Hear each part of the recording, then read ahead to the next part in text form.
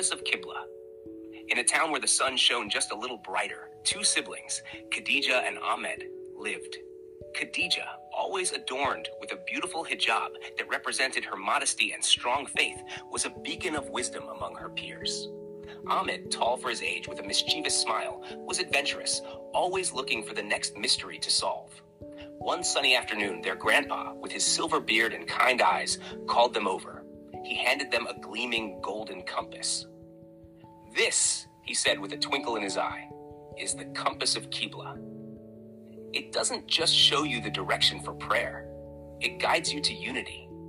When I was about your age, I once got lost during a journey. This compass not only helped me find my direction for prayer, but also led me back home. It taught me the importance of unity and guidance." Eager to explore its magic, Khadija and Ahmed took the compass to the park.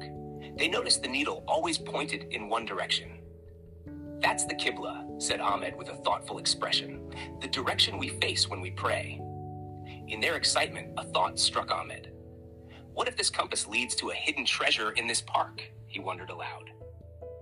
Khadija, recalling Grandpa's words, gently reminded him, "Ahmed, the true treasure isn't something buried in the ground. It's the lesson of unity and understanding the compass teaches us."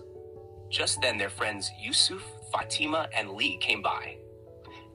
Yusuf and Fatima, like Khadija and Ahmed, were in the midst of a playful argument over who got to swing first. Lee, with her short bob cut and bright eyes, watched in amusement. "Look at this Compass of Qibla," Khadija declared, holding it up for everyone to see. "It shows us how to be united." Lee, who wasn't Muslim, tilted her head curiously. "How can a compass do that?" Ahmed, recalling Grandpa's story, explained, "You see, when we pray, regardless of where we are, we all face the same direction. It's not just about where we look, but about being united, like one big family." Yusuf's eyes brightened with understanding. "So, if we can all face the same direction in prayer, maybe we can also take turns on the swing. That way, we're united in playing too." From that day, the children saw the Compass of Qibla as more than just a tool. It was a symbol of unity and understanding.